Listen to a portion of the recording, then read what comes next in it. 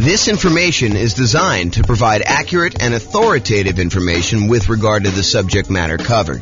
It is offered with the understanding that the presenters are not engaged in rendering legal, accounting, or other professional services. If legal advice or other expert advice is required, the services of a competent professional should be sought.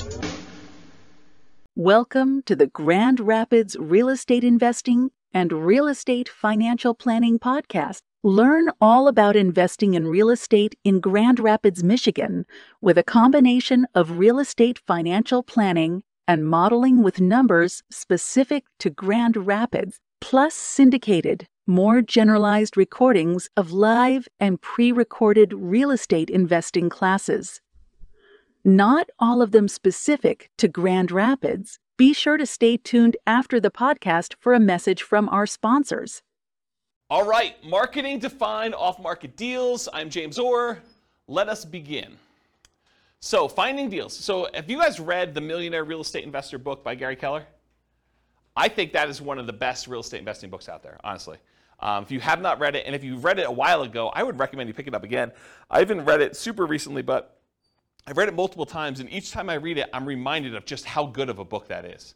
So, if you're doing any type of off-market deals, I would strongly recommend you pick up The Millionaire Real Estate Investor by Gary Keller. It's from 2005, so it's a little bit dated in some ways, but some of the stuff he teaches in there is like principles. It's like timeless, so it doesn't really matter. But one of the things he did in that book, the book is sort of divided up into two major sections. One section is like the how-to. Well, maybe it's three sections. There's an intro section that talks about the myths of real estate investing. Then there's a whole like meaty section on how to invest and a whole bunch of principles sort of stuff. And then at the end, there's like almost like biographical interviews with real estate investors where they talk about their business and how they did it and what they're doing to succeed. So one of the interesting things about the book is when Gary Keller and Dave Jenks and Jay Papasan wrote the book, they interviewed all these different real estate investors. I forget how many it was, maybe 500 or so. But they interviewed all these different real estate investors and they asked them things like, so what are you actually doing to be successful in this business? And one of the things they asked them is, how do you find deals? And so this is a page from the book. It talks about how these 500 real estate investors, these successful millionaire real estate investors, actually went and found deals. And some of it's a little dated because it's from 2005, but I've not found anyone that's done this type of study again. So this is the most up-to-date version of the data that I have, but it's really good. So 32% of deals, according to the Millionaire Real Estate Investor interviews that they did, came from networking. So Rachel, that's all you. Right? You're social, you like being out there talking to people, or Nick, that's also you. I mean, like you can go out there and you could talk to somebody and you could find a deal. So about a third of all deals came from networking. 28% came from real estate agents in the MLS. So if you're unwilling to do all this off-market stuff, if you come to class and you're listening to this stuff and you're like, okay, that's amazing, James, but there's no way I'm doing that. I'm not willing, not able. I just don't want to go and do all the marketing, talk to sellers, do presentations, follow up with them, make offers, get creative like that. I'll just buy stuff from the MLS. Okay, great. So about, a little bit more than a quarter of them came from real estate agents in the MLS. 10% came from driving and walking. We call this driving for dollars. You go look for dilapidated properties that have, 15 newspapers still sitting in the driveway, rotting. In the winter, the driveway is not shoveled.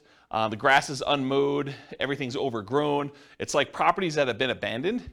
And then you can go do like reverse lookups and try to find out who the seller is, try to contact them, reach out and try to acquire properties that way. So 10% from driving and walking, 9% from newspaper ads. Again, this was 2005. I doubt it's that high today. 7% from foreclosure listings. I also doubt it's that high today. We're at the period where foreclosures just bounced off their lowest they've been, as far as I know, ever.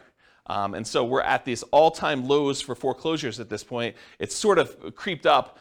And we're seeing an uptick in foreclosures, which, as a sidebar, you'll start to see news articles that say crazy stuff like this. It'll say, foreclosures are up 300%. So what does that mean?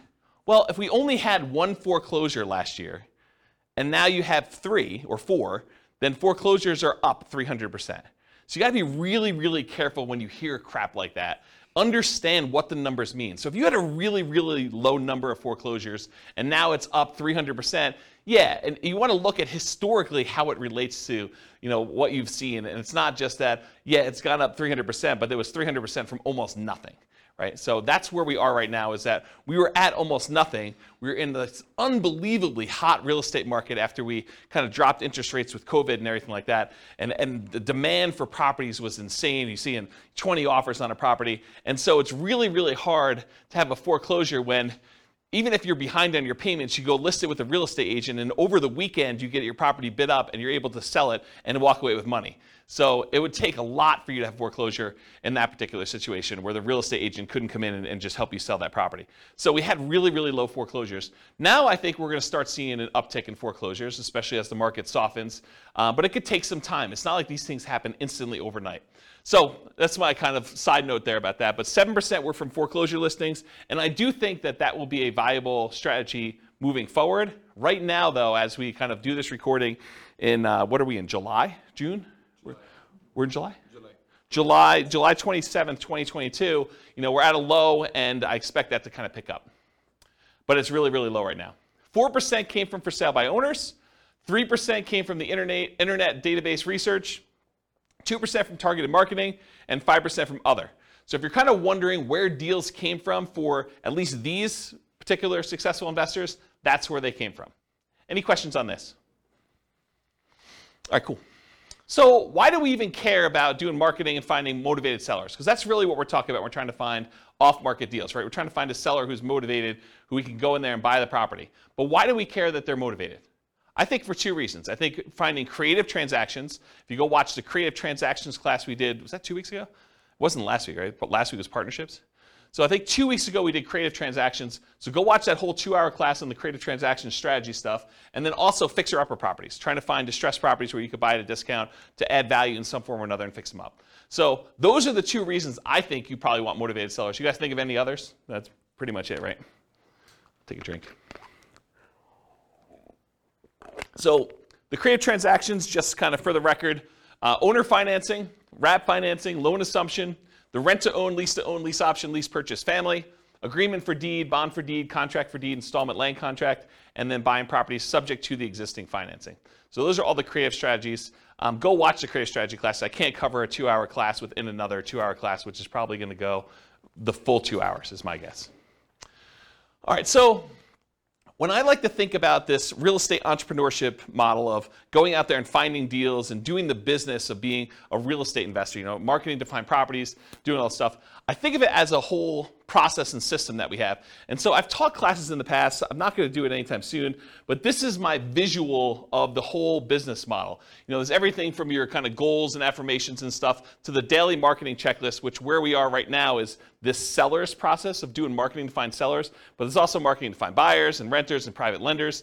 All the different seller checklists, your callback, your research, making offers, following up, under contract, bought it, inactive, all the buyers checklist, the dream team checklist, the property management checklist, and the different steps in that, and then the business management checklist. So tonight we're really focused in on just this one small piece, and that is the daily marketing checklist and finding sellers. How do we go and find off-market deals, sellers specifically?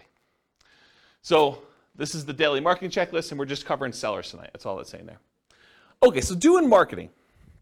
When we do marketing, marketing really is broken down into two categories: one-step marketing and two-step marketing. One-step marketing is where you can actually make the sale in one step. You put out a flyer, you give someone everything that they need to know on the flyer in order to be able to make a decision to buy or not buy, and that's done in one step.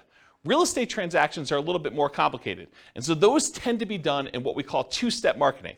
You usually do marketing in order to get a seller to raise their hand and say, hey, I'm interested, I want more information, and then you follow up and you do like more salesmanship or more information or kind of different steps in the marketing process in order to give them everything else they need to then make a decision to do that. So specifically with motivated sellers, we're trying to get sellers to raise their hand and request more information. We're not trying to buy the house on the first ad. Okay, so realize that the intent of the ads for all the stuff we're going to talk about tonight is not that we're trying to buy the house with the first ad. You're trying to get them to raise their hand and ask questions and be interested enough so that you can then talk to them, give them the information they need, answer all the questions they have, and then help them buy, help them make a decision to either sell you their house or use something else. Make sense? All right. The right side of the desk. I was really fortunate. I had besides my father, who's also a real estate investor, I was really fortunate. I had a great mentor. He was a guy, lived in Houston, Texas, big home buyer down there. And he explained this concept to me. And the concept is being on the right side of the desk. Imagine for a minute you're like going to a bank. And you walk into the bank, you got your hat in your hand, you're like, hey, Mr. Banker, would you please be willing to loan me money? So he's sort of in the position of power. You're going there, and you're almost like begging them, to kind of loan you money. Do I qualify? Can you please help me? What do I need to do in order for you to loan me money? So as real estate entrepreneurs, real estate investors, what we really want to do is we want to be in the position where we're on the other side of the desk. We're on the right side of the desk where the seller comes to you and they say, so tell me how your program works. How can you buy my house? You don't want to be chasing a seller and trying to buy their house from them. You want them coming to you and saying, how does your program work? What can you do to help me? Here's my situation. Is this something that you can do to kind of solve my problems? So I prefer to have motivated sellers calling me saying, here's my situation, what can you do to help me? Versus chasing sellers and then trying to ask them, what's your situation so I can see if I can help? And I talked about the banker example. Here's one of the reasons why you want to do this though. Imagine for a minute, you're as friendly as Rachel and you want to go call for sale by owners. You want to go, for some torturous reason, you want to go onto Craigslist and everyone who advertises their property for sale, you want to get on the phone and call them up and try to have a conversation with that particular for sale by owner. And you really want to buy properties creatively. You want to buy a property subject to or with Wrap Finance where they basically leave their loan in place and you take over payments on their loan. So one of the things you need to know if you're going to go out there and try to buy properties creatively is how much do you owe? And imagine trying to get on the phone with a for sale by owner who is in the driver's seat because they're the one advertising, they're the one taking the calls, and you're trying to ask them, so, Mr. Seller, how much do you owe on the property? They're going to be like, what? Why do you need to know that? The price is $500,000. That's all you need to know. You don't need to know how much I owe on the property. That's the problem with doing this sort of like chasing sellers. Now, if a seller calls you, very different situation. I think you're much more likely to get a compliance from a seller to be able to tell you how much they own a property if you ask them if they're calling you versus you directly try to chase them and call them. Now, that's not to say that all sellers that call you on your marketing are going to automatically volunteer that information. And honestly, with as much information technology and how much information is available in a lot of markets, you're going to be able to find this out by looking it up on the internet. However, I think if you're trying to make deals like this, you're much more likely to get compliance and to be in the right position of authority by having them call you for marketing. Does that make sense, everybody? Okay. All right, so a little story time. So this was probably 2008, 2009. 2009, I'd hired a full-time assistant to help out with marketing in order to buy properties. And one of the things we were experimenting with, and it worked out really well, is we would put marketing out there, and when they called in from the marketing, we had them go to a live answering service. And so they can call 24 hours a day. The answering service was staffed. It was like one of those, like, if you're a medical doctor or something like that, and you want like an after-hours call center where they're willing to take messages, and it's that sort of like answering service thing. And you can give them a list of questions you want them to ask anyone who calls in, and they write down the answers and they send it to you. I think it was by email at the time, and then sometimes they even record the calls and they'd send you the recording of it. So I was like, okay, let me do some experimenting, and this is what we ended up doing. So when we did like marketing out there, I think we were doing mostly postcards at the time. We did postcards out there, and then when someone called in the postcard, they got called into the answering service. And the answering service would ask these 3 pre-qualifying questions to someone when they first called in. This was completely the first contact they ever had. Okay? So imagine you're like, someone who received the postcard that says, we're interested in buying houses, and this is the answering service, and these are the questions that they're getting asked. So the question number 1 was, are you interested in selling a home? So they call in, they're like, hey, is James there? And they're like, nope, sorry, James is not here. Are you interested in selling your home? Okay, and if they said yes, they say, great. Do you own your home free and clear, or do you have a mortgage on it? Oh, I have a mortgage on it. Well, great. Are you looking to sell the property for what you owe?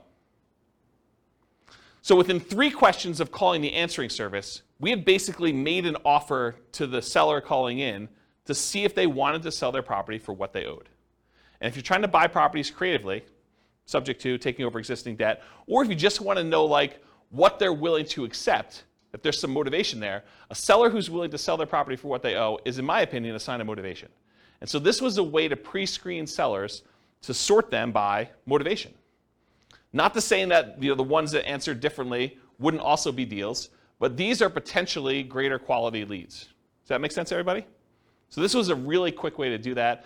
And I think if I were going to do a lot of marketing again, this might be one of the ways I'd set it up. Okay, so let's talk a little bit about some philosophy. So as a backtrack, before I talk about philosophy, this class is set up in the format of a lot of pre-information about marketing, strategy, philosophy, how things work. And then toward the end, there are lots of examples of marketing pieces. I'll show you a whole bunch of different postcards so you can get a feel of actually what people are sending. I'll give you some examples of door-to-door flyers type stuff, post-it notes. I think I have some bandit sign examples in here. So you'll get a feel of some different marketing stuff in here. But first, before we get there, I'm going to set up a whole bunch of baseline stuff that I think you would benefit from knowing before we get to the examples. Okay, so this I'll outwork you mentality. Here's a quote here. It says, "Demand more from yourself than anyone else could ever expect." I think it's one of the basketball players. Anyone know what the basketball player was that said that? I should probably go look it up. But it was one of the basketball players. I think that he basically said, I'll demand more from yourself than anyone else could ever expect. And I think if you're going to be in this business, that's what you want. You want that massive amount of hustle where you're willing to do what it takes in order to get motivated sellers calling, doing all the stuff you need to do, returning phone calls, going out there doing your seller appointments. But I think that's an important mentality to have. I think you should develop multiple streams of motivated sellers. Don't just pick the cheapest one. Because I think what happens, and this has happened to me in multiple businesses, because I didn't learn the lesson the first time or the second time, but you don't want to go and just do one type of marketing and rely on that one type of marketing in order to bring you deals. I think you want to have a set of different strategies that all bring you deals. That way, if one of the marketing systems dries up and goes away or becomes illegal or just doesn't work anymore, is not as effective, is not cost effective anymore, then you have these other 2 or 3 to kind of rely on in order to do stuff. In my opinion, the most dangerous number in business is 1. I'll tell you the story of 782 in a second, but I'll tell you how I learned this lesson. So, I'm trying to think of how far back I need to go to tell you this. So back when I was doing real estate investing, I started off, this is probably also 2007, 2008, maybe even 2009. Somewhere in there, I was doing ads on Craigslist, and in my local marketplace, I could put up an ad on Craigslist, and if I renewed that ad every 3 days or so, I could expect to get a certain response rate. And I figured out to myself, hey, look, if I'm getting whatever it is, 1 or 2 calls a week by putting up this one single ad on Craigslist from sellers, then I could expect to do X amount of business. And I was like, but I really want to do Y amount of business, a lot more than what X was. So how can I go increase how many leads I'm getting from these sellers? And so I thought to myself, well, I could go post up twice as many ads, but you're already on there. You're kind of like fishing in the pond already. Maybe you put 2 fishing lines out, and maybe it works better. But I did some testing, and it didn't really work out the way I thought it was. I would get really good response on one, but if I did more than one, it just seemed like I was spamming Craigslist and doing it more than once. However, I could say, hey, look, I'm doing this here in Fort Collins. Couldn't I go and expand into Denver and put up an ad and actually do ads in order to find sellers in Denver? And the answer was yes. So I could go do Fort Collins and I could do Denver. I was like, well, if I'm going to do Fort Collins and Denver, why don't I go and do Colorado Springs as well? So if I do 1 in Fort Collins and maybe I'm getting 2 calls a week in Denver because the population is a little bit bigger. Maybe I'm getting another 1 in Colorado Springs, or another 1 if I go to Pueblo. And I was like, well, why am I just limiting myself to doing this in Colorado? Why don't I go and do an ad in Miami or something like that? And so I was doing all these different ads in all these different cities. And this is how we actually ended up doing the largest wholesaling company in the US. We were in 280 markets doing this wholesaling stuff. Is we were getting deals in all these markets and then marketing them and kind of selling contracts or in some ways monetizing them. And so the challenge with this particular model was I was getting really low cost leads by doing this type of marketing. The challenge was eventually Craigslist didn't like it, right? Craigslist did not like the idea of us posting ads in all these different cities, and it was really a problem. But I was relying on one source of leads. If I had been doing Craigslist and direct mail and some voice broadcast or whatever else, like all these different strategies we're going to talk about tonight. If I could have done all those, I could have been much more successful if Craigslist had shut down.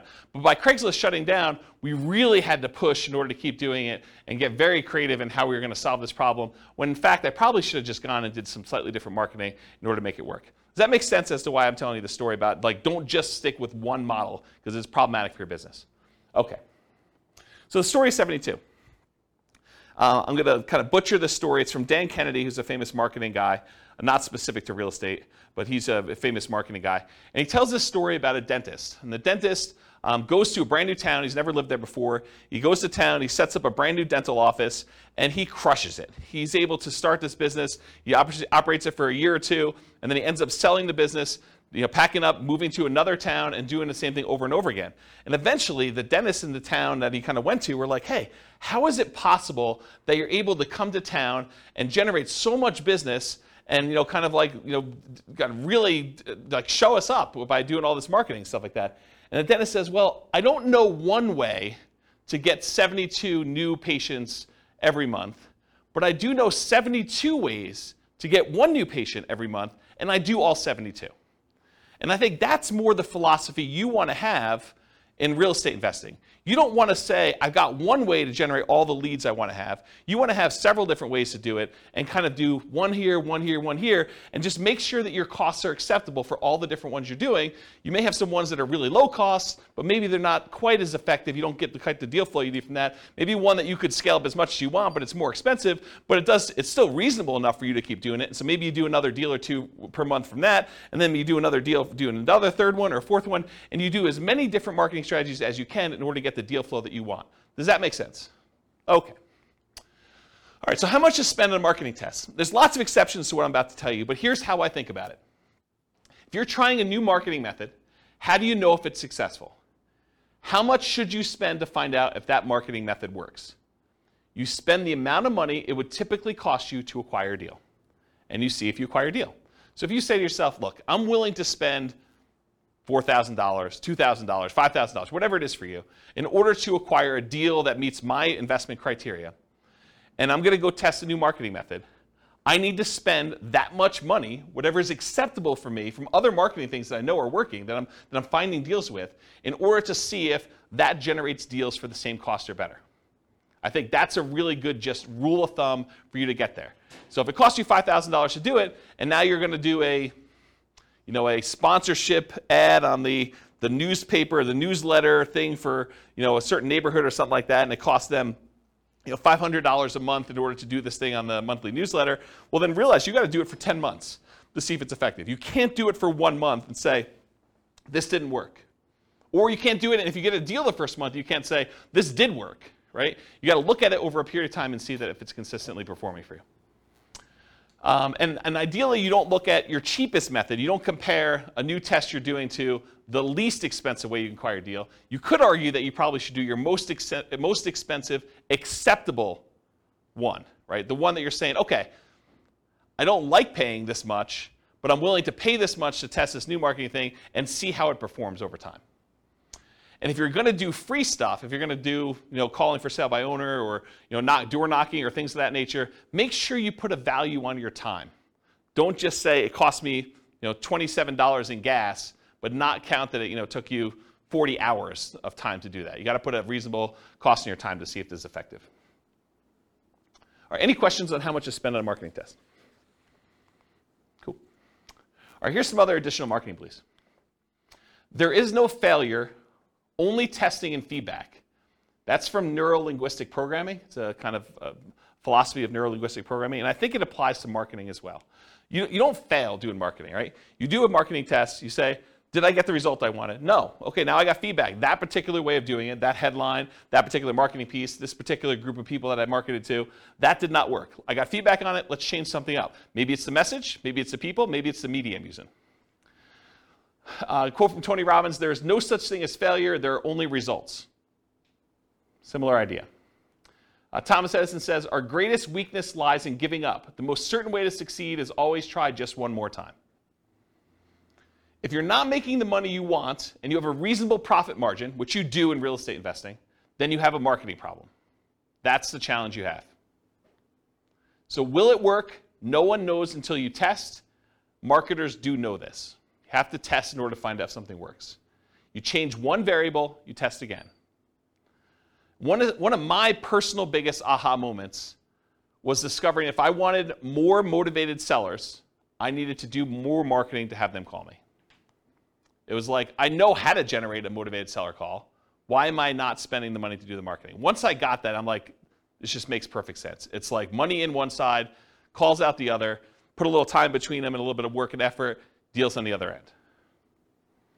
So hold your marketing ruthlessly accountable for results.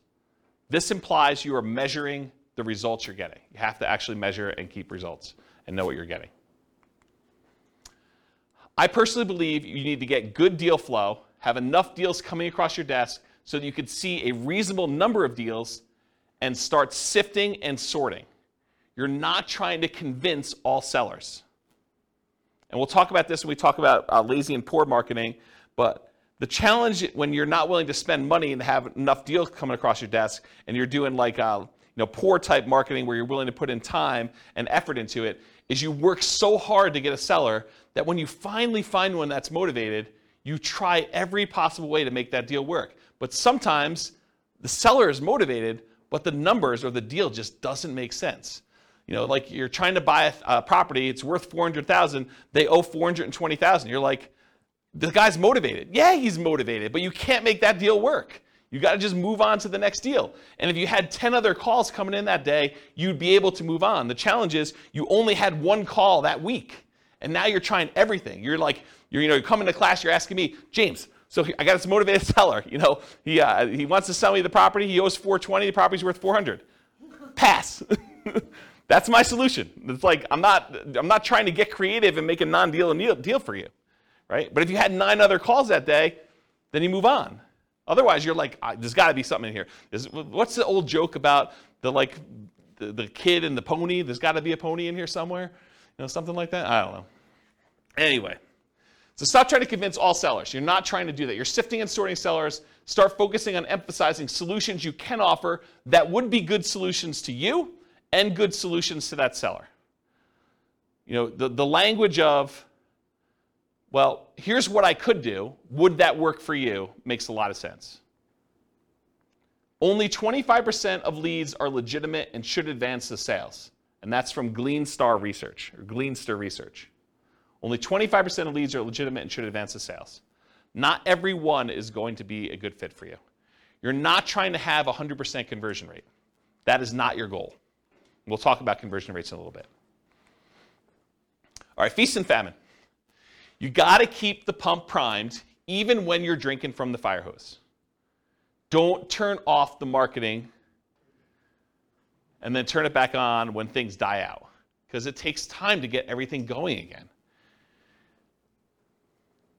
You want to keep your motivated seller pipeline filled. What I did is I figured out my numbers, and then I sent out enough marketing to get 1 call per day, my ideal pace. That's the pace I wanted to work at. So I figured out, after doing it for a little while, hey, look, I get about a call for every X number of postcards I sent out. I think it was like 140. I think that was my number. So for every 140 postcards I sent out, I would get about 1 phone call. And sometimes you'd get like lingering ones, but that was like the 1 phone call within a reasonable amount of time. And then you get the lingerers who saved it and they call you 6 months or 3 years later. Okay? Which you do, you get those. You get a little bit of like build up over time. But I was like, hey, look, if I want to call a day, I send out 140 postcards. So you don't have to do this, but I wrote software where I had the list of people I was mailing in a database, and I just exported 140 of them a day straight to Click-to-Mail. And I would send out the postcards that way. Okay? And that would give me about what I needed. Sure, there were days when I didn't get calls. There were days when I got more than 1 call. But it was about that pace. And I didn't start it and stop it. Right? Or you could work backwards from your ideal goal, and we'll talk about how to do this in the modeling spreadsheet, but you could say, look, I want to buy X number of properties. That means I need to do this number of phone calls. This means I need to put out this amount of marketing. So you can work backwards from your ideal as well. Okay? All right, looking inside and outside the industry. So study what other people are using inside your industry and outside your industry in order to find ideas of what kind of marketing to do. All the marketing that real estate agents use to find sellers for listing, that's what you're doing too. If you ever thought about it that way, real estate agents are trying to market to find sellers who haven't yet raised their hand and say, I want to sell my property. And they're trying to find those so that they can help them sell their property and get retail price. You're doing the same thing. You're trying to find sellers that want to sell properties. Your criteria for what is a seller that you could help is probably different, but you're still doing the same type of marketing. Or real estate agents sometimes are looking for buyers, which you might be as well when you get your property, or tenant buyers, or tenants. So you can look inside your industry for ideas. But don't just get laser focus on everything inside the industry. You can also look at what's happening outside the industry, what's working that other people are not doing, and bring it into your own business. So there were not a lot of real estate agents when I started doing these real estate investor classes that were teaching investor classes in order to generate clients in their brokerage. But there were financial planners who were. Financial planners were doing, a little lunch and learn or dinner thing where they'd come in, they teach a class on how to optimize Social Security, and they would use that to generate clients. Why weren't real estate agents using that? I don't know. I just started doing it. Same idea for your stuff. Look outside your industry for people that are doing something else, and then see what you want to adopt for your business. Okay? All right, so I know I could. I don't know if I will, but I could do a whole class on this particular spreadsheet. And the last time I taught a class on this particular spreadsheet was in 2016. I did a whole class that literally just went through each box in the spreadsheet, and I talked about my assumptions and how each step worked and everything. What this spreadsheet is, it's a way for you to model how much work you need to do at each step in the process in order to do deals as a real estate investor. So each block is a discrete step, and each block tells how much time you spent there, how much money you spent there, how much money you made there, and it kind of walks you through what happened in this block, and then each block between the blocks tells you what your conversion rate is. So for example, this first block is sending out postcards. If I send out 10,000 postcards and I get a conversion rate of 0.4%, so 0.4% of the postcards that get sent out become a call into me. So now it tells me how many calls I have here, how much time I spent on that call, how much money I spent on that call, because I send out a little credibility package to each person that calls in. Then I know how many calls I get that convert to a presentation where I go meet with a seller, and I can see the conversion rate from that. And then of the presentations I do to sellers, how much it costs me, how much time I spent doing all that, how much it costs, what the conversion rate is to sellers that go under contract.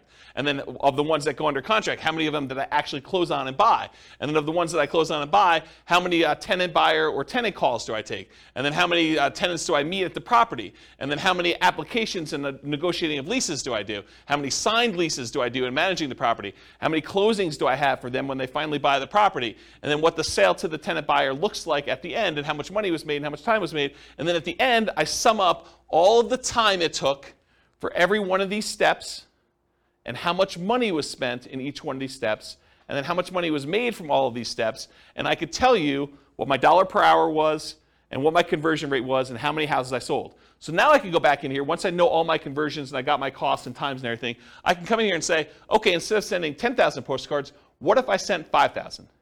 And it trickles all the way through and tells me, okay, now you're going to get this many calls and this many tenant buyers and so on. And then it'll tell you here at the end, you're going to do one deal and it's going to be this amount of money, or 2 deals, or whatever it is for you. And you get to look at all. Then I added a whole bunch of additional things, because every once in a while you'll do a seller presentation and you're not going to buy it yourself, you're going to wholesale it.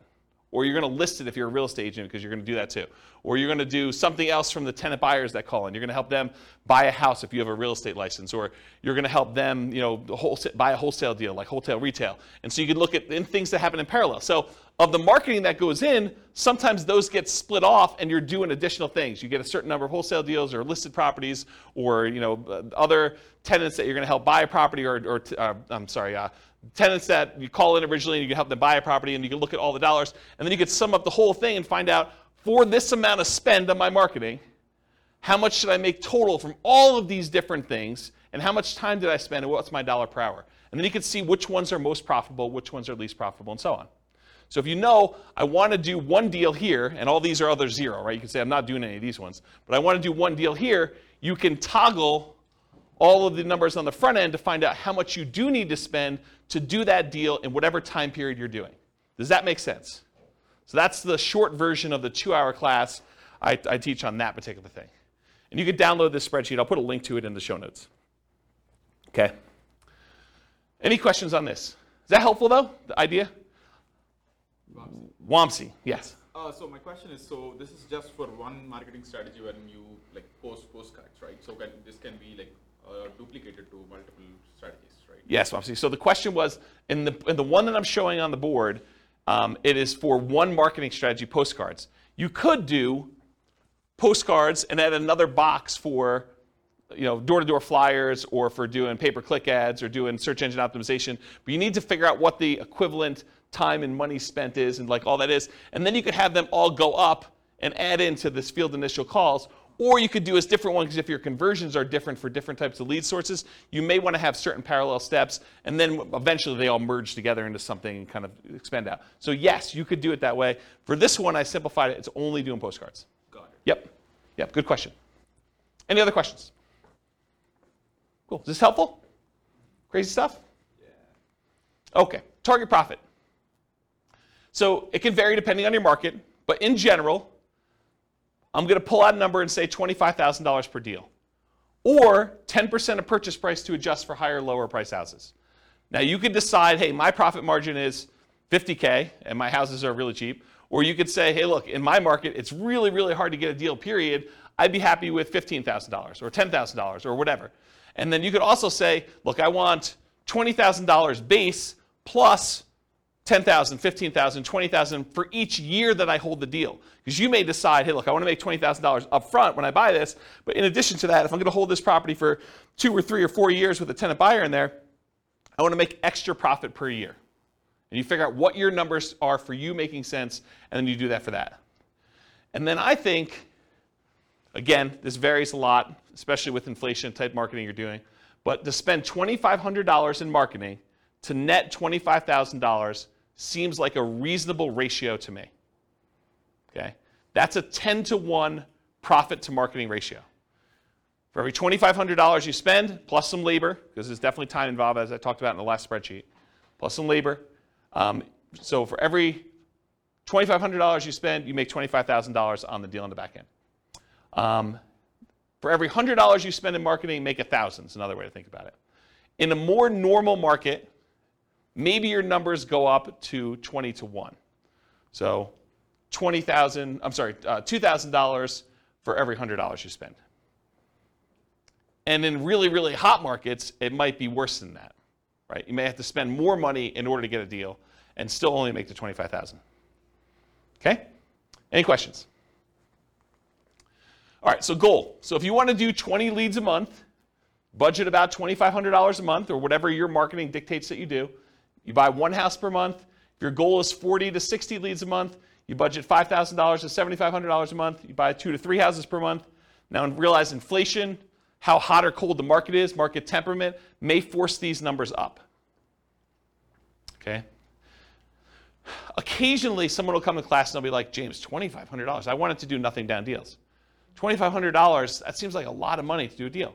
Well, if you were going to go buy a regular property and do a regular loan, just to get the loan, the cost to do the loan could be $2,500. Not including anything else. I mean, you're probably still doing a lot of these costs if you do it, but you're going to have like inspection stuff if you're going to do inspections on a property. You may have an appraisal done. May not have an appraisal done if you're just doing something creatively, but to do that. What's an appraisal run these days? $800, $900, somewhere in there? Just to do that, right?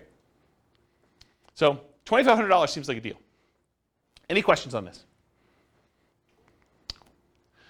All right, motivated sellers for lazy and poor folks. So lazy methods are more time than money. You have more time than you have money. I'm sorry, lazy method. I was like, that doesn't make sense to me. Lazy methods are more money than time. I was like, yeah, that doesn't make sense.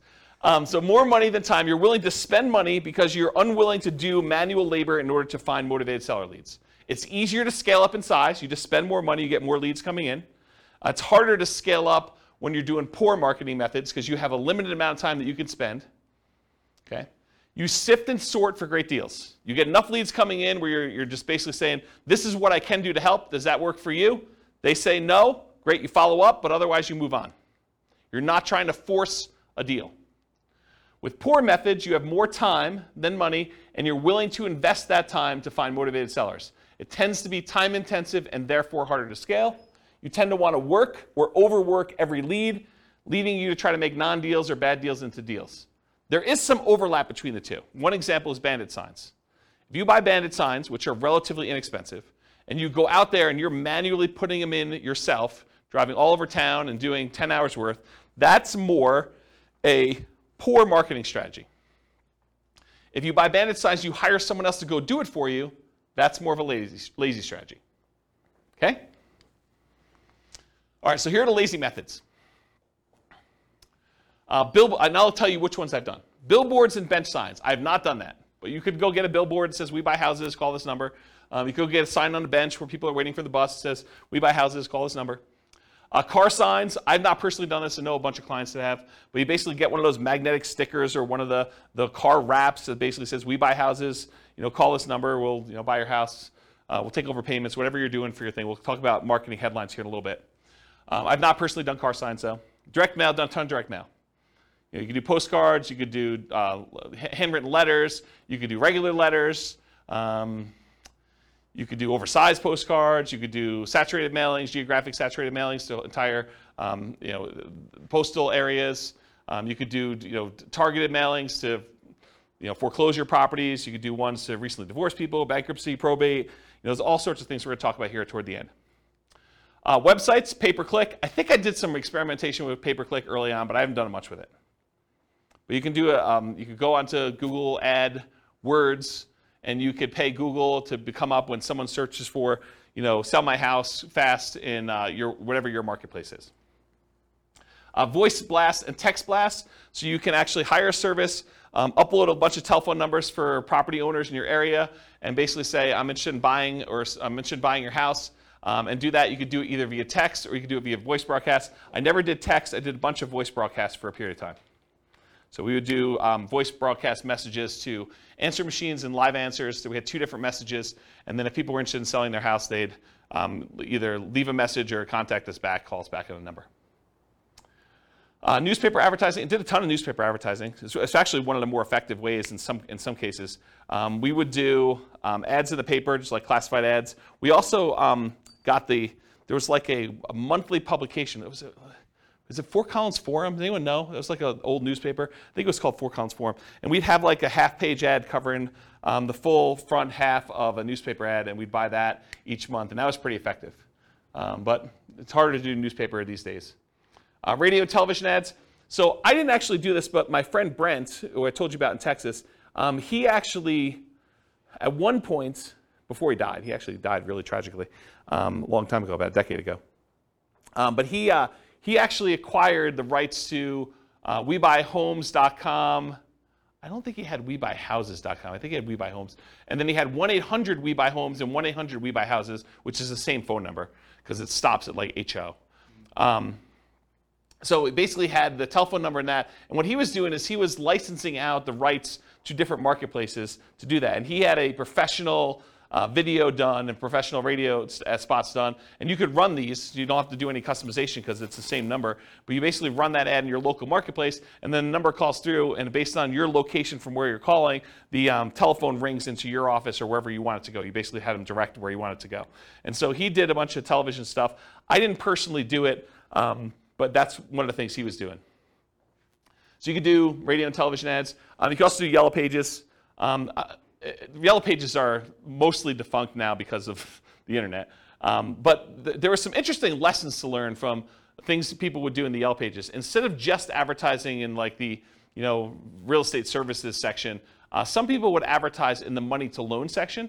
Because if you think about like where your sellers are coming from, a lot of times they're looking for solutions other than selling their house before they get to the point where they realize they need to sell their house. And so a lot of times some investors would actually have a separate business that would make loans, and then they would use that as a lead generation tool in order to find sellers that were going to be early on in their pipeline. Does that make sense, everybody? What I said? Okay. All right, any questions on these lazy methods? We're going to go into some detail here. Yeah, Ben. So you said for the direct mail, you can make foreclosure houses and people who got divorced recently. How do you get to know that information? The list? Yeah, I'll give you some sources for lists here in a little bit. Yeah, these are places you can buy them. Yep. So the question was, where do you get the list for people going into foreclosure or people that had a bankruptcy or something like that? And you can buy it from list brokers. Yep. Okay, any questions on lazy methods? We're going to go into some detail on mostly direct mail. I think that's mostly what we're going to cover from tonight in detail. Any other questions on this stuff? All right, cool. So here's some of the poor methods.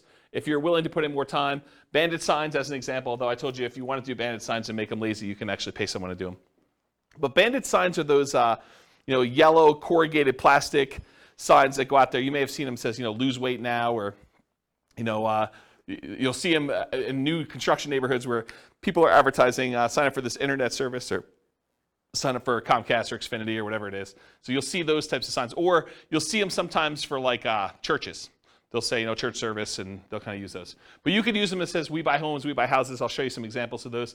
And then you go out and you put them into major intersections. They'll disappear. They're disposable media. Don't think that you put it up there, it's going to last there for months.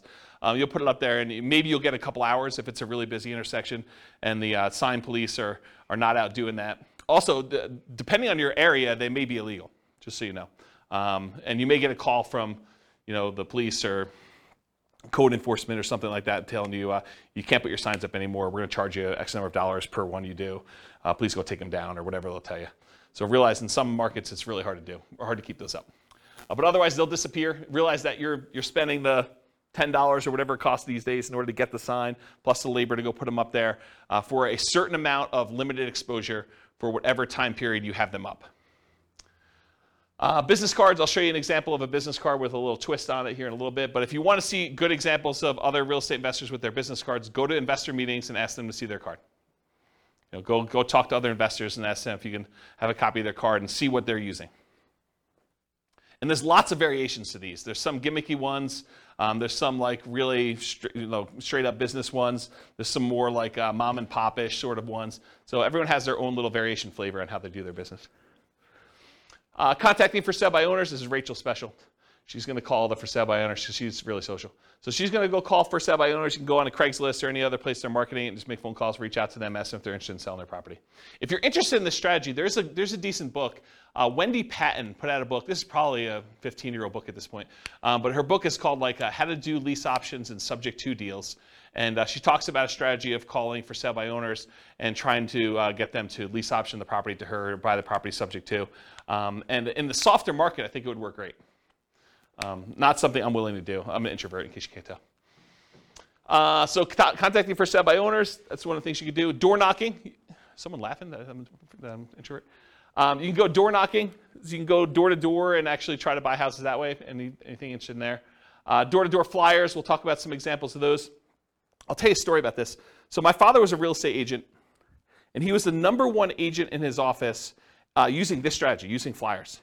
And so here was his little niche. I'll kind of tell you his little secret sauce of how he kind of became #1 agent in his office. And I think this does apply in some ways to real estate investors, although not the buy side.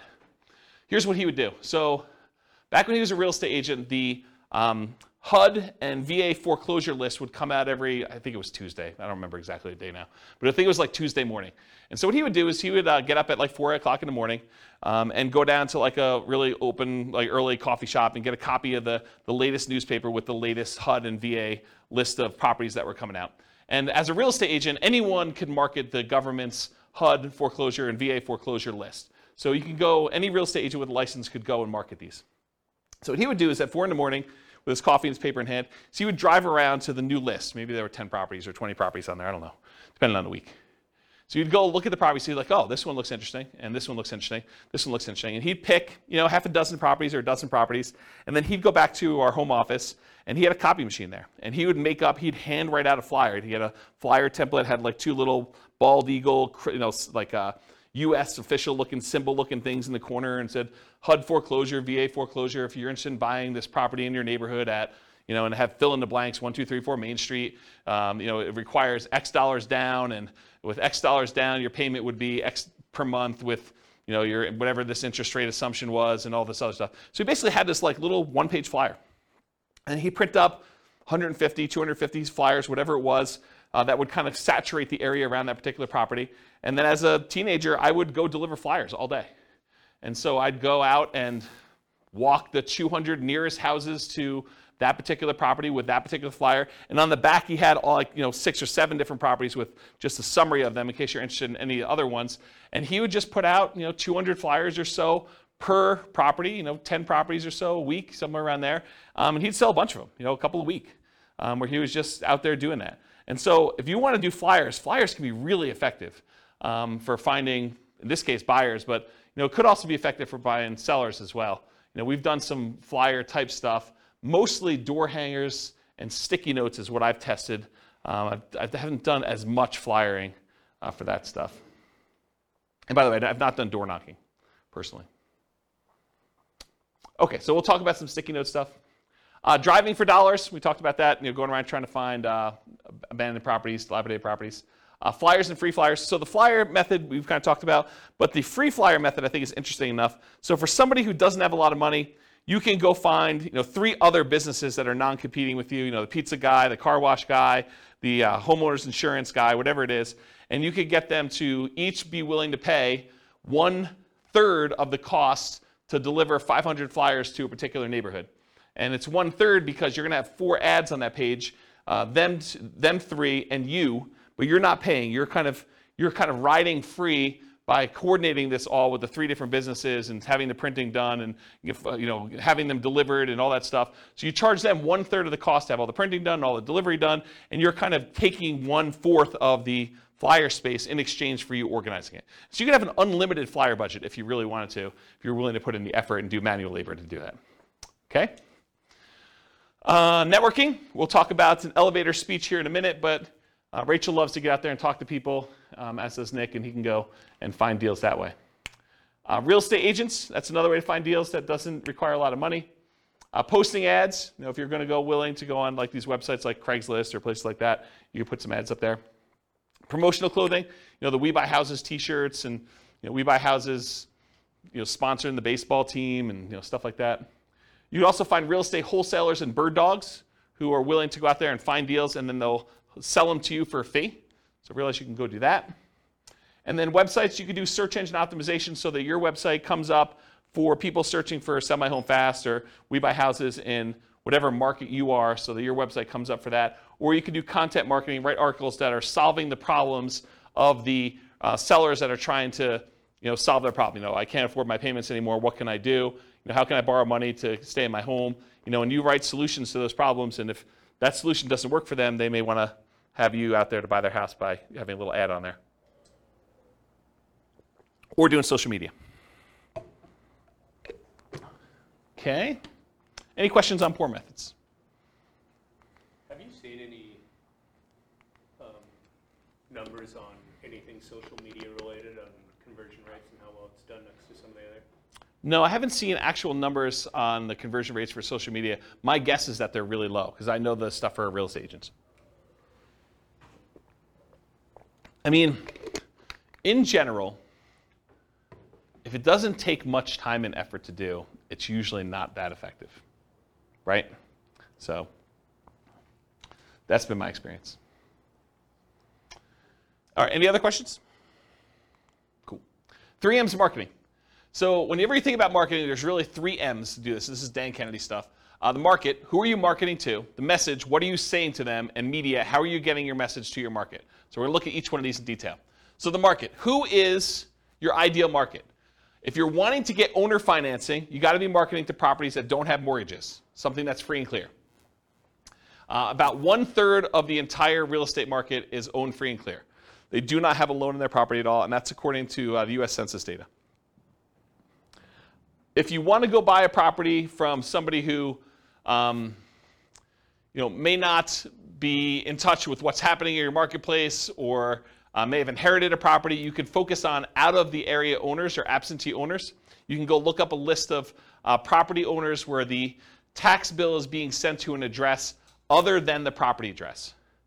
And there's variations on this absentee owner list. There's ones where the owner's address is just another address inside the city, or the owner's address is in another town, sort of somewhat local, or the owner's address is in another county or another state or out of the country.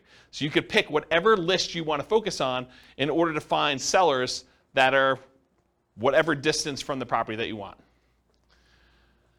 Let's see here. Distressed sellers, so find lists of people that are in foreclosure or pre-foreclosure, or that recently got a divorce or job transfer or had some other type of loss, like a fire in the property or something like that. So some other thing that is distressing the seller, and you can find some of those lists. Some of them are harder to find. Job transfer is probably really hard to find. A lot of the other ones you can probably find pretty easily. House characteristics, maybe you only want to buy duplexes or triplexes or fourplexes. You can kind of narrow your list down and market only to those things. You only want to buy 4-bedroom properties or properties that have at least 2 bathrooms or properties that have oversized garages or properties that are horse properties or properties that you can bulldoze the property down and do some type of development on it, or you could do things based on lot size. You don't want to have too big of a lot, or maybe you really do want to have big lots. Whatever it is that you want to do in order to do characteristics of the property, you can kind of market to that particular list. And then anything other than that, bankruptcy, divorce, whether they're people who recently got married, probate, or assisted living, you can kind of focus in on whatever niche you're trying to serve. Any questions on market? All right, this picture is from the Millionaire Real Estate Investor book by Gary Keller. And in this, he basically determined which part of the real estate market was ideal for real estate investors. And so there's 4 different characteristics he's measuring here. How well they cash flow, how much hassle they have, how much appreciation they typically have, and how liquid they are, how easy are they to get in and out of. And he talks about low-end properties, average properties, and high-end properties. And then he shows you, on a scale of cash flow, whether it's low or high or medium, hassle, low, high or medium, appreciation, low, high or medium, and liquidity, low, high, medium. So for example, liquidity, low-end properties have low liquidity. Okay? Then it goes up, and for the average property, they have relatively high liquidity. It's easy to buy and sell them. And then as they get more expensive, they also have low liquidity. As for appreciation, properties on the low end tend not to appreciate as fast as properties in the average, and properties on the high end are about medium. Okay? For hassle, low-end properties tend to have the highest hassle, average properties tend to have the lowest hassle, and high-end properties tend to have high hassle as well. And then low-end properties tend to have the best cash flow, average properties tend to have intermediate or medium cash flow, and the high-end properties tend to have a little bit lower than medium, but not quite all the way to the low cash flow. So if you look at where are these curves at their best, and you'll find that it's not the very, very low end, and it's not the very, very high end. The great deals tend to be at like the quartile, about the 25th percentile of the marketplace, and good deals tend to be in this kind of like median section around the 50th percentile. So if you ever heard me in another class say, we typically like to invest in the second quartile. You don't want to be buying the cheapest stuff. Although, as I say this, there are niches where you could decide, hey, listen, my specialty is low-end properties, or my specialty is luxury properties. And you can make that work. But in general, the kind of sweet spot is that second quartile, not the cheapest stuff, and usually below the median. Okay, so that's generally where it is. Now, does it have to, if you say, I don't buy, median's 500,000, I'm not buying 505, no, you can go a little bit above it, but you don't want to be crazy. Okay, any questions on this? Being in the middle of the market. Cool. All right, so here's some example motivated seller marketing headlines. You could do stuff like, we buy houses, or we buy houses cash, or we buy homes, or we buy homes cash, or cash for your house, cash for houses. Sell now for cash, cash now for your house. Sell your house in 9 days. Here's one I like. How to sell your house as is for a fair price on the date of your choice. Or how to sell your house for full price on the date of your choice. How to sell your house as is for a fair price in 9 days. Discover how to sell your house quickly. Sold in 9 days. We buy houses, we take over payments. Stop foreclosure, avoid foreclosure, facing foreclosure. We buy houses any condition or situation. We buy houses any price or location. So those are some different examples of motivated seller marketing headlines that you could possibly use. Nick? What's the 9 days? Why 9? Specific number, and you can do it. Something that you can perform on. If someone is really distressed and they're like, look, I need a quick solution, someone that could buy their house in 9 days is attractive. Yeah. I just wondered why 9, a specific number. Yep. The least amount of days to No, I mean, you probably could close faster than that. You can do 8 days. You can do 11 days. You know, whatever you want to do. Yeah. Should be believable. Any questions on headlines? All right, so here's an example, probably one of our first examples of actual marketing. Alternative headlines, often used on media like sticky notes or some postcards. Notice, warning, or attention homeowner. So this is a sticky note. I licensed the ability to use this from a guy named Richard Roop. He does a bunch of marketing stuff for real estate investors. And so this is the example that Richard Roop uses. We've done these and they've worked really well. In fact, I have a funny story. So on this thing here, when you print them out, this shows up in blue. It's like Richard's initials and number 37. And we don't change it. It's always 37, no matter what it is and who it is. So I get this really nasty phone call from a seller who's like, if you ever put this sticky note on my door again, number 37. You know, so she's all mad and worked up, and you can hear her crumpling it up in the background and throwing it away. So she's just really worked up. There's only like 3 or 4 really angry people in the world. They just move around a lot, so you'll run into them. But there's only like 3 or 4 of them. But anyway, you put these on the door, and you'll get calls. You'll get some nasty calls, but you'll also get some good calls on it. And so the postcard basically says, attention homeowner, company's now looking to purchase several houses in your neighborhood. Are you looking to sell soon? Blah, blah, blah, blah, blah. Call our 24-hour recorded message line. Remember, we're doing 2-step marketing. This is not enough to sell a property, right? Not enough to get them to convince you to sell them your property. So 24-hour recorded message gives them more information. Or go to our website and get more detail on that. Submit your property information. And then if you're not looking to sell, keep this one or send it on to a friend, sort of thing. Okay? Any questions on like the sticky notes example and some headlines for that? Make sense? Okay, cool. So you want your message to match with the market you're doing. Make sure that your message matches the market you're trying to reach. We buy houses, we take over payments. If you're kind of marketing to free and clear properties that don't have a mortgage on them, does we take over payments make a lot of sense? No, not really at all. What if you're trying to buy luxury properties, like $1 million homes? Does we buy properties cash, any condition, make a lot of sense? Maybe not. There's probably some disconnect there. Maybe you'll catch 1 or 2, but I don't think that's the message you'd primarily want to target. It's sort of like fishing, right? If you're fishing and you throw a certain type of bait in the water, is it possible you could catch a shark with a worm? Maybe. You're probably not catching sharks with worms, but it's possible you could. You're much more likely to catch a shark if you use the bait that sharks like, or you're much likely to catch the other fish using the bait that fish likes. So cash for houses tends to work and resonate better with lower priced homes. And then watch any foreclosure messages to make sure that you're targeting the right list for that too. Any questions on that? Multiple contacts. So you can double your transactions if you follow up. If you just do like this one hit and you don't follow up with anyone who calls you or does anything like that, expect your closing ratio to be much lower. But if you talk to someone on the phone, even if the solution is not good for them at that time, but you follow up with them over time, they've already expressed some level of interest, and a lot of times their situation changes. You can almost double your transactions, or in some cases more than double your transactions if you actually follow up with people. Or you can half your marketing budget to do the same number of deals. Another way of saying that. So repeat hits and repeat marketing, repeat mail to your mailing list, repost banded signs, renew ads. Part of the credibility you build up is when they see your ad all the time, right? If you only ran the ad once and someone is considering using you, but they go back to that newspaper or they go back to that source wherever they saw your ad and they don't see your ad anymore, they think that, yeah, I'm glad I didn't do a deal with that guy. He's out of business already. Okay? Meaning top of mind? Yeah, top of mind. Yep, that's another way of saying it. Yep. But there's also a credibility factor too, right? Like if you just disappear, they don't know if you're still around.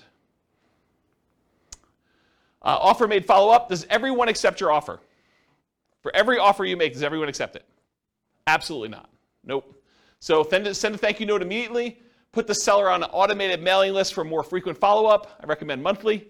This will double your closing percentage. So if you were closing 1 out of 20 before, with proper automated monthly follow-up, you'll close 1 out of 10. Credibility packet testimonials include a benefit-laden information about how you help sellers, plus testimonials. Often you'll mail this out as soon as the motivated seller calls and we have their mailing address, and then bring a copy with you when you meet the seller for the first time and give them a copy even if you sent them one in the mail and say, here's some propaganda about me in case you haven't seen it. I'll put a link in the show notes to my credibility packet so you can see it. And if you don't have testimonials, if you're just getting started, get regular testimonials from your pastor or some people that you've helped out in another business or anything people can say nice things about you. The better, more specific to real estate is, the better. But if you don't have it, work with what you have. Any questions on credibility packet testimonials? Cool. Commit to improve your response rate in all your marketing. So each marketing campaign that you do is a horse race. You always want to be testing one variable with two options to find out which one's going to win. It requires you to measure your results so that you can improve them. Focus first on testing headlines to get the maximum response. So headlines are the easiest thing to test. It's often the biggest impact. And as you do more testing, be careful of improving response while sacrificing quality, conversion on the back end. For example, you could boost response by saying full price instead of fair price, but it might be at the expense of getting acceptable deals to you. So you can get more calls, but maybe you're not converting as many because you changed your wording. Does that make sense? Okay. More ways to respond tends to increase response. And then other things to test beyond copy might include 800 numbers versus a local number, your website, your email, your fax. Although faxes are kind of going out of the way. People still use them, especially older people. Any questions on this? Cool. Ratios. So there's 3 different books that I'm aware of that have actually cited how many deals you need to look at, how many offers you need to make to get a certain number of deals done. These are the 3 books. Real Estate Riches by Dr. Dolph DeRoos. It's part of the Rich Dad Real Estate Investor series, Robert Kiyosaki's guy. But the actual author is Dr. Dolph DeRoos. And he talks about the 100-10-3-1 rule. You have to look at 100 properties, you make offers on 10, you get 3 accepted, you close 1 deal. Carlton Sheets, who's been off the air for a while now, his no down payment course talked about the 50-1 rule. So you have to look at 50 properties, talk to 50 sellers in order to get 1 deal. And then the Millionaire Real Estate Investor book by Gary Keller and others, he has the 30-10-3-1 rule. So you look at 30 deals, you make offers on 10, you get 3 under contract, you close on 1. And then Weekend Millionaires, Frequently Asked Real Estate Questions by Mike Summey and Roger Dawson. That book talks about a 30-1 ratio. Look at 30 deals, get 1. Really, if you're looking at the top 5% of properties, you're trying to find the best deals, right? You need to look at about 100 properties in order to find the top 5 properties to do that. If you think about it in that ratio, that's probably another way to look at it. And also, outside the MLS is different than inside the MLS. They're just different numbers. Any questions on these? Yeah.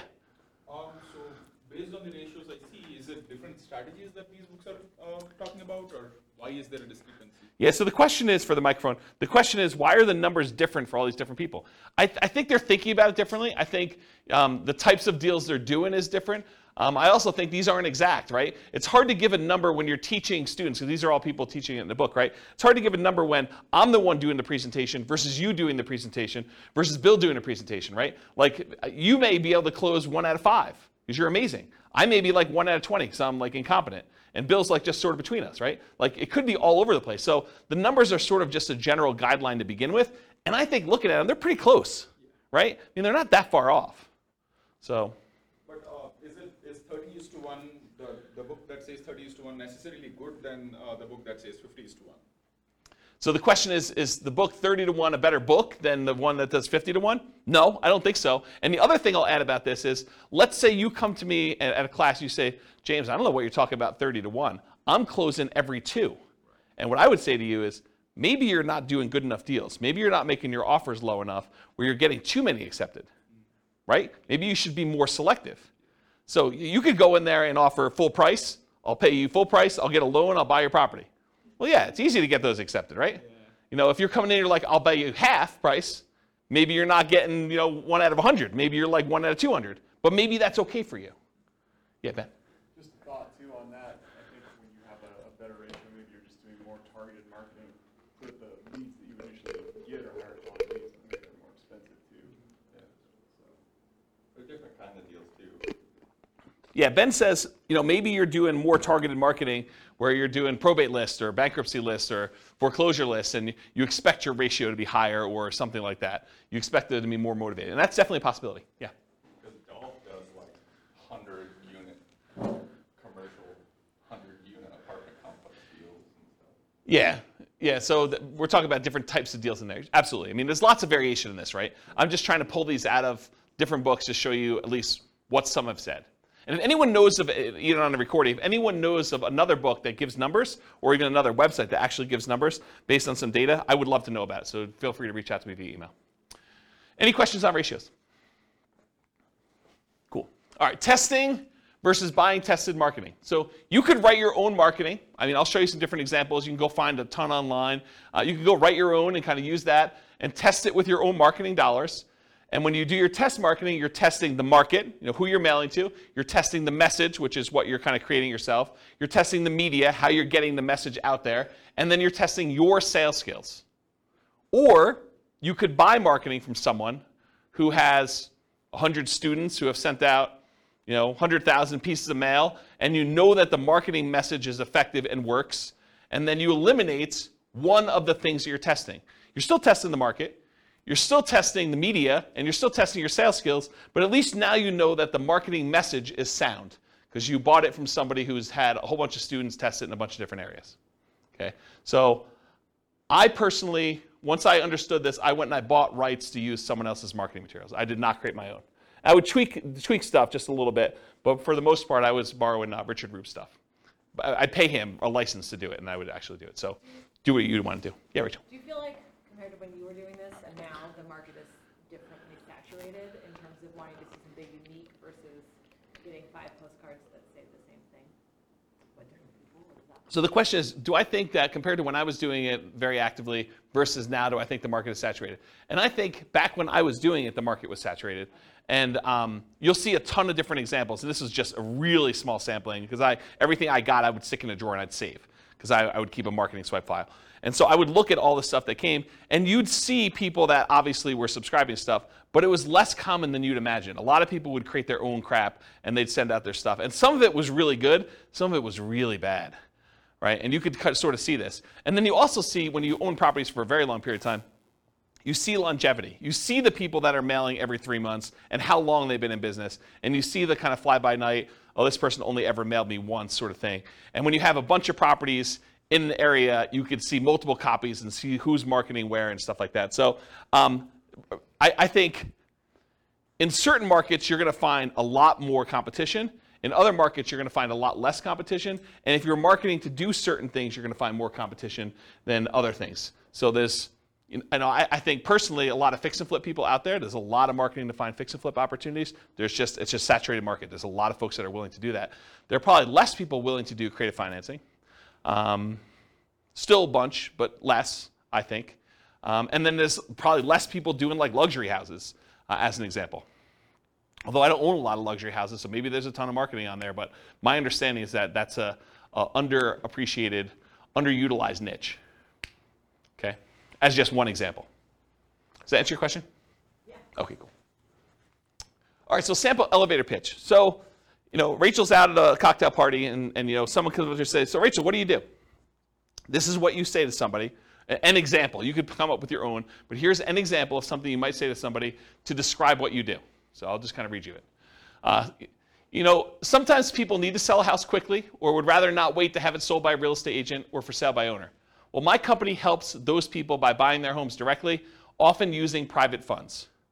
Then we help people, often people who find it challenging to buy a house traditionally, buy the houses from us. Often this involves renting or providing flexible owner financing to the buyers. So that would be an example of an elevator pitch that you might use. Now, if you were trying to raise private money, you might say that same thing, but after where you say my company helps those people by buying their homes directly, often using private funds, you might add in an additional thing about private funds. We help investors who are wanting to have alternatives to the stock market investment where we help them, we pay them a return on those funds or something like that. So you could add that in there as well. Does that make sense? And adjust this for whatever you're doing in your business. Cool? Okay. All right, so here's a sample business card, and you guys there's lots of different, real estate investor business card variations. The reason I want to show you this one is it has an interesting twist that I've not seen used before. So in the state of Colorado, at least, the raising of private money is technically a licensed activity. You're supposed to have a license in order to borrow, like collect money from someone and give them a note secured by property to do that. So it's technically a licensed activity. And you're not supposed to go out there and actively advertise that you want to pay people a return for their money. That's a no-no. You're not supposed to do that. So the way that I thought about this is I'm supposed to disclose that I'm licensed. So why not use my license disclosure as a kind of sort of backdoor advertisement? So for my business card, the front of the business card looks like a traditional, I buy houses and apartments, private real estate solutions, has my contact information on there, my name, that I'm licensed, professional real estate entrepreneur, has my address, my website, and my email address on there. Nothing surprising about there, and this really kind of grinny photo on there, which people have told me I look a little crazy in that photo, back when I had hair. And then on the back of it, it says, licensing disclosure for private investors looking to earn returns from private real estate notes. So this is my disclosing to them that I have a license and how the license works. And so it says, notice, the company name is a mortgage broker-dealer licensed by Colorado Division of Securities to create notes paying interest secured by a deed of trust on real estate for private individuals seeking those investments. James Orr is a licensed mortgage sales representative for that company. So this was a way to sort of advertise for anyone who is interested in that I am licensed and I do those things. Does that make sense? I've not seen anyone else do that. So I thought it was kind of an interesting way to do it. Any questions on this? I will get a beverage. Okay. And if the creepy photo wasn't enough on the front, it's faint on the back. Yeah, right? It's like my hypnotic stare. Hypnotic stare, creepy hypnotic stare. Okay, so here's some sample bandit signs. And you've seen these, right? We buy houses cash, fast. I buy houses, fast cash. And these are not you don't buy you don't usually buy the blank corrugated plastic and then handwrite these on here, although you could. You typically have them printed with the handwritten stuff on there. Then we buy houses, we take over payments, says telephone number. Need to sell your house fast, we buy houses, telephone number, any condition, any situation. And then avoid foreclosure. And you'll see some with black. Most of the time they're black and yellow or red and yellow or red and black, things like that. And I just put the McDonald's one out there because I thought it was funny. I think that's probably Photoshop. That's probably not real. All right, any questions on bandit signs? Examples? Cool. All right, buying for motivated sellers in hot markets. So avoid the obvious seller like the MLS and for sale signs ads when a market's really, really hot, because often you're going to be outbid by owner occupants on those. If you got 20 offers seen on properties, you can kind of knock your head up against the wall if you want to, but I don't know. Probably do better things with your time. Run ads, send direct mail, do flyers, target niches like high equity, probate, divorce, absentee owners, burned out landlords, etc. And then be willing to spend 3 times as much in marketing to find these deals. It's a premium you pay for buying in a hot market. Network and seek referrals, solve problems. So sellers don't give away equity. They don't give you equity. What do? They trade their equity for solutions to problems. They're not giving you $20,000 or $30,000 or $40,000 in equity. They're saying, hey, look, I got this problem. I need a solution. I'm willing to trade you this equity for a solution to that problem. And then be willing, in some cases, to pay full retail with creative terms. That's one way you can deal with hot markets. And we're sort of coming out of a hot market right now. Fed just raised interest rates again today by 0.75. It's a second or third increase. Is third? Third increase, yeah. So, they're trying to slow down inflation. They're trying to fight inflation. And one of the ways to do that is adjust interest rates, which slows down the real estate market, and a lot of things are tied to the real estate market. All right, any questions on hot markets? Cool. All right, let's talk a little bit about direct mail. I like direct mail. So what are the pros and cons of doing direct mail? So I'll just kind of share some with you. You have a lot of control when you do direct mail. You do a lot of testing. You control when it goes out, how it goes out, all that stuff. Your coverage and reach, you can have really good coverage. You can have really good reach by going, long distance. You do stuff local. You can focus on a lot of different things. There's a lot of flexibility. You can put out a large amount. You can put out a small amount. You can put out a small amount all the time, like every day. You have pretty good impact, especially if you have really good ads. You could change the size of the ad to have really big impact, or you could do postcards and do a lot of them. It has a pretty historic response rate, and with the movement of a lot of companies away from direct mail, there are less people competing with you in your mailbox. You show up alone. Versus someone goes online, you do pay-per-click, or you try to compete with SEO, and you want to come up for, sell a house fast in whatever your city is. Realize that you're not the only person trying to come up for that. There's other real estate agents, there's other investors, and so now you're competing with the 4 or 5 or 10 or 15 or 20 or 30 other people there. With a postcard, some days you're the only one that shows up there. Sometimes it's, you're the only one that shows up that month. So you definitely have a lot of ability to show up there without competition. You have selectivity. You can decide who you want to target versus having to hit a lot of waste, a lot of different people in there. It's highly scalable. You could decide you want to buy one house every quarter, one house a year, or you could decide you could buy 10 houses a month. Whatever you want to do. This is a very scalable type of thing with direct mail. It's relatively inexpensive to do. It's proven. A lot of people have used it for. And the other thing is privacy. If I want to find out what someone is doing in order to market to find properties, and you're doing stuff online or you're putting an ad in the newspaper, I can go look at that newspaper, I can go look at the online stuff, and I can see what you're doing in your business. And I can try to deconstruct that. I know unless I have a house in that marketplace and you send direct mail to me, it's hard for me to see what you're doing. So there's some privacy way to do it there too. What are some of the downsides? Sometimes there's delays in delivery. You can't always time this perfectly. Sometimes you get poor quality lists. You'll have a bunch of undeliverables or bad names on there. The cost per exposure, it's relatively high to get your message in front of somebody. There's some possible saturation. And then sometimes the mail gets lost or it's undeliverable. If it looks like an advertisement and you have a disgruntled postal employee, sometimes they'll take your mail and just throw it away, especially if you're doing like every door direct mail where you hit every house in a neighborhood or a certain carrier route. Sometimes the carrier will say, 400 of these, no one's expecting these, I'm just going to throw them away. So you have some loss when you have that.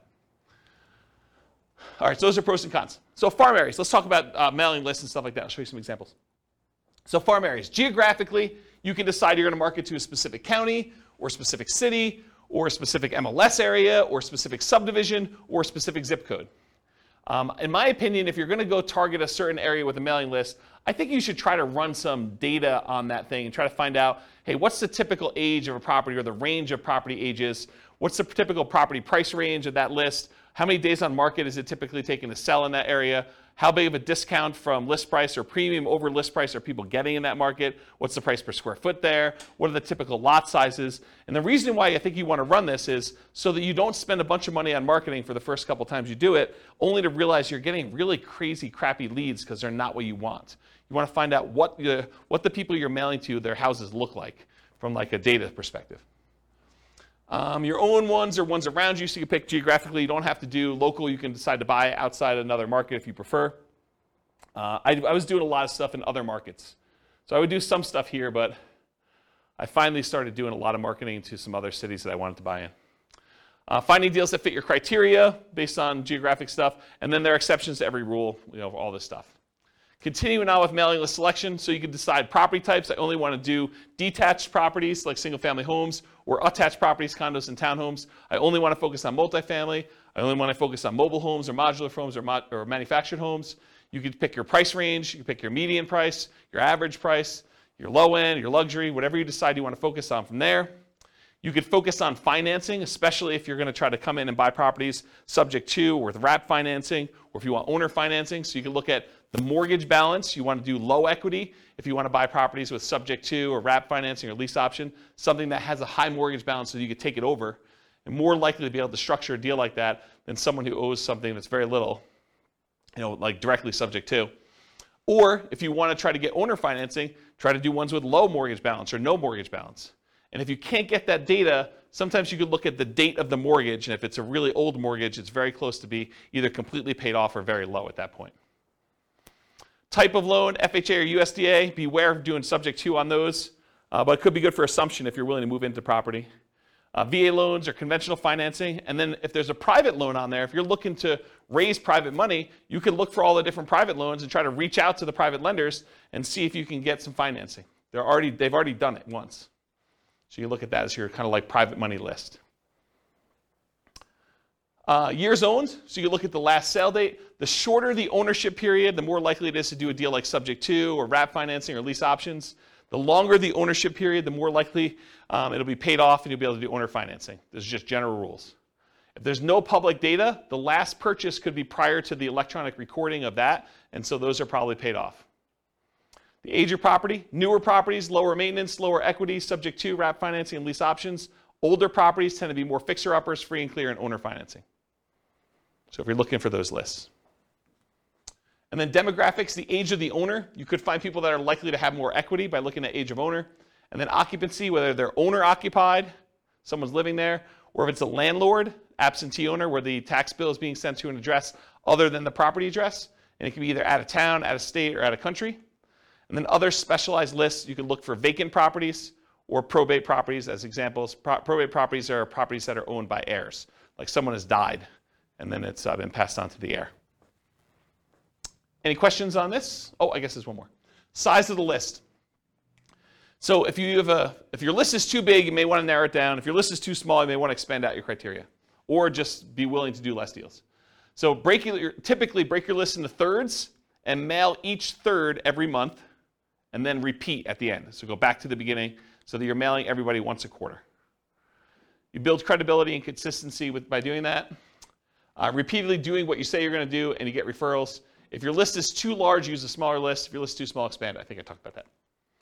Any questions on list criteria before I go into some other stuff? All right, cool. So mailing list sources. So where do you get these lists from? So all the stuff you can get from public record, like property characteristics, loans, age of property, things like that. You can get that from public records, either your local property assessor or title companies or RealList. RealList is what we use here in our local MLS. So if you have access to the MLS, you could download a RealList public record list, or RealQuest, which is, I think, another product by the same company, which is a variation like what they offer. And then other sources of mailing lists: ListSource, Listability, InfoUSA, and Melissa Data. And some companies will specialize in just general characteristics of the property. Some will be able to give you kind of like mail merged lists with other data, like they can combine a property address with other things they know about them, like bankruptcies or foreclosures or income level or things like that, if you want to have things merged together. It'd probably be a whole class on just mailing lists, but that's the idea. And then list hygiene, you're going to mail stuff, you're going to get things returned to you as undeliverable. So you got to do stuff with them. So number one, remove duplicates before you send them out. Use the National Change of Address, the NCOA service, to make sure that if someone moved, you get their updated mailing address. And then remove undeliverables as you get them back so that the next time you mail them, you have less undeliverables. If you really want to, you could go ahead and try to track down where the undeliverables should go. I never bothered to do that. I probably could have had, there's probably a whole business model of you just focusing on the people that that are doing the undeliverables, because I think a lot of investors would just not do anything with the undeliverable, so you could go focus on them if you want to. I personally would just send more mail, but that's me. All right, cool. Message. So what marketing messages will we be mailing? We already covered all those marketing headlines before. Now I'm going to show you some actual sample postcards. So here's one example postcard. The headline for this one is, do you need to sell a house in city name? The company name will buy your house from you on the day of your choice. You will receive the same money for your equity as if you listed and sold through the real estate agent. So they're taking off, 6%-ish, depending on what the market is. You pay no commissions or fees. I pay no commissions or fees, but I'm going to net the same as a real estate agent. Sounds like I'm paying a commission or fee. Sell your house on the date of your choice, full equity, no commissions, no fees. That's their marketing message. Has the company name, their telephone number, including an 800 number and a local number and their website address. And then on the other side of the postcard has their name, that they're part of the Better Business Bureau, which, by the way, you just pay a fee and you can be part of Better Business Bureau. Call today to find out how the company can buy your house and city on the date of your choice. Any condition, model house or condemned, any price, mansion or shack, anywhere in the greater area, full equity, no commissions, no fees. Don't make another payments. Call today with their contact information there. That's a postcard. Here's another postcard, different one. Dear so-and-so. Oh, this is from me. This would be interesting. So my investor group is interested in buying your property located at blank in city. We buy several houses each month, and we're looking to buy more in this area. So what did I just do? I borrowed credibility, right? So if you're brand new and you're part of an investor group, maybe your investor group buys several houses, right? So now it's not necessarily you. If you're a brand new investor, you can do this. Should you have any interest in selling quickly and easily at a fair price, please call us at telephone number. If you get my voicemail, please leave a message for a prompt return call. When you're ready, I'd be glad to meet with you, inspect the property, and let you know exactly how much we can pay. You can also visit us at website address to submit a property information form and get the ball rolling. We have purchased hundreds of properties throughout our area since a date, so you may be a perfect solution for you selling your property. Call or visit our website to learn more about how we can buy your house as is on the date of your choice. Thank you. My telephone number, my name, my telephone number. I also have my website address there. And it says, P.S. if you're not interested in selling now, please keep this card for future reference. And then I make a disclosure at the very bottom in smaller font. Licensed broker and investor not intended to solicit properties already listed for sale. So this is an example of a postcard I would send through Click to Mail. Any questions on it? Here are some handwritten letters. Dear so-and-so, I'm currently looking to purchase a property in the blank county area. I've looked at several properties in the area, and I'm seriously interested in purchasing your house at blank. Do you really think they looked at properties in the area and that they picked mine out? Yeah, this is the challenge, right? Like, I think you lose credibility with this. A few good things to make an easier sale are, 1, the condition of the property is not important. 2, no realtor commissions. Why pay a commission if you don't have to? 3, I will pay cash and purchase in as-is condition with no bank inspections for termites, roof, electrical mold, etc. Is it really the bank doing that? Not really, but I'm being critical. I should be less critical. 4, our closing time is fast and flexible. You will not need to do any fix-up work if you are interested in selling. Please feel free to call me on my private toll-free number, which is this telephone number, and sincerely their name. What's that? It feels like an old letter. Do we say toll-free anymore? Yeah, probably not. Probably not, right? I think I do say area. Yeah. Here's another one. This one's not handwritten. It has a date and address and regarding a property address. Dear so-and-so, this company is interested in purchasing the property listed above. We will buy the property in its as-is condition. You will not have to make any repairs or improvements. We will make a cash offer to ensure there will be no problems with financing. You will not have to pay a real estate commission, and we will close around your schedule. Thank you for your consideration. If you're interested in selling the property referenced above, you can contact me directly at a local telephone number. Best regards, their name and their company name. Here's another handwritten yellow letter. This one was photocopied onto this. So, and then they had, you could tell the ink was different, so they would photocopy it, and then they'd write the name and the address separately. So everything else was photocopied, but then it was handwritten in the same ink color. So dear name, hi, my name is blank. My wife and I would like to, by the way, is this a male handwriting or female handwriting? Yeah, but it says my name is male name, right? I think you lose a little credibility there too. It's possible it's male handwriting, but this looks like female handwriting to me. Does it look like, anyone think it's male handwriting? No one in the room. Okay. What's that? I was kidding. I said, are you saying men can't have nice handwriting? No, I'm just, maybe, yeah, I guess that's probably inappropriate. Okay, I take it back. What's that? But do you think it also, people would lose, I think, I've thought about saying my husband and I, but I think as a female I would lose credibility in a lot of ways. Oh, I don't know about that, and I probably shouldn't touch that one. I don't know. I mean, the world's unfair. It's unfortunate, but maybe. Yeah. Yeah. Please call us at telephone number. They give multiple numbers. They also include their fax number and their email address. Please call. Thanks. And they've got his initials on there. This is a big national chain. This is a version of their letter. It's got the address, dear, certain names. Records indicate that you are, oh, this is actually a really instructive letter. You should really read this one. Records indicate that you're the owner of the property at blank. Are you interested in a cash offer for that property? Our business is buying and selling houses and multiple house packages. We rehab and resell houses, and we sell property to other investors. So they're telling you they buy houses, but they also say, hey, look, if you got more than one, we'll buy all of them, right? They're telling we'll do the package. We rehab and resell them. They're telling you what they're doing, and then we resell them to other investors. Well, that's pretty interesting. We only buy houses at a discount. They're disclosing that up front too, right? But when we buy them, we pay cash. We pay most normal closing costs. We take the house as is. You don't need to do any repairs. And we can close quickly if you want us to. If you're interested in selling, would like a quick cash offer on the house at blank, please call 800 number 7 appointment to see your home. We maintain a very high professional standard. We maintain very high professional standards in the conduct of our business. We believe in making a positive contribution to our community. Please call toll-free number. If you're interested in selling your home, or if you have any questions, thank you for your time to review my letter. Sincerely, their name. P.S. We pay cash and most normal closing costs for properties, and we could pay quickly if you want us to. Are you interested in selling your property at blank? Please call this number. So the P.S., which is the second most read part of the letter, is just another offer. It's basically repeating the offer. That's pretty instructive too. P.P.S., which I guess is the second P.S. in the letter, not ready to sell today, then please keep this letter with the important real estate documents and call us when you're ready. Interesting, right? I thought that one of the things I liked about this one is they're telling you we're looking for a discount. So are they going to get a higher volume of calls or more qualified calls? More qualified, right? Yeah. I bet they paid a lot to have that drawn up too. Yeah, like tested it and professional copywriter sort of thing. Yeah, and this is what's great. Like once you get a copy or a couple copies of these, you can modify it to your own stuff, right? Like don't copy it verbatim, but massage. Kind of use this as a guide and then write your own. Here's another couple postcard samples. Rachel buys houses in city. Unwanted estate, foreclosure, divorce, other bills piling up, had enough landlording, need to get out of town. Any condition, any location, any situation.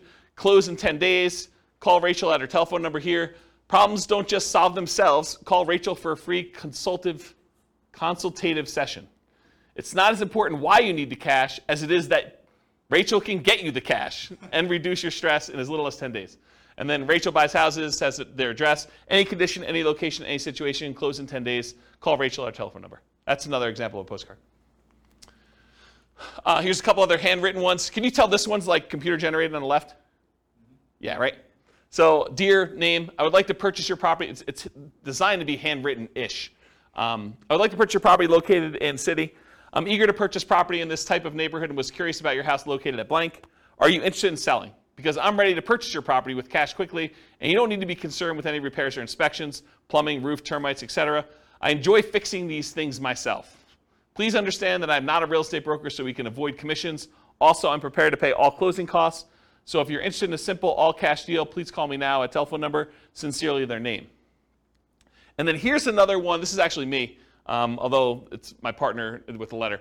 And so this one was photocopied onto a sheet, and then we would write in their address here and their name up here. So everything else was photocopied with black ink onto a yellow legal pad sheet of paper. Basically, we'd go get the legal pads, we'd cut them, we'd pull them out and stick them into the copy machine and just print it right on this. And when we did a white sheet with the thing, we had a yellow sheet underneath it so you could see where the lines would line up, and then we just copied it right onto here, and so that's how this was done.